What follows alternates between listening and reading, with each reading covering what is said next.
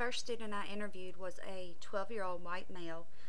When asked about his technology, he said he watched 5 hours of TV when he got home from school.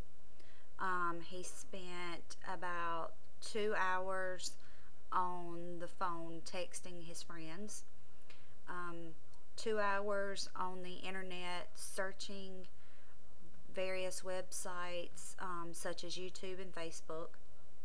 He played about 20 minutes of video games a day. He spent about an hour a week doing research on the computer for school. The technology that he has at home, he has an Xbox computer, TV, PlayStation 2, DS, iPod, and cell phone. At school, he only mentioned computer and TV.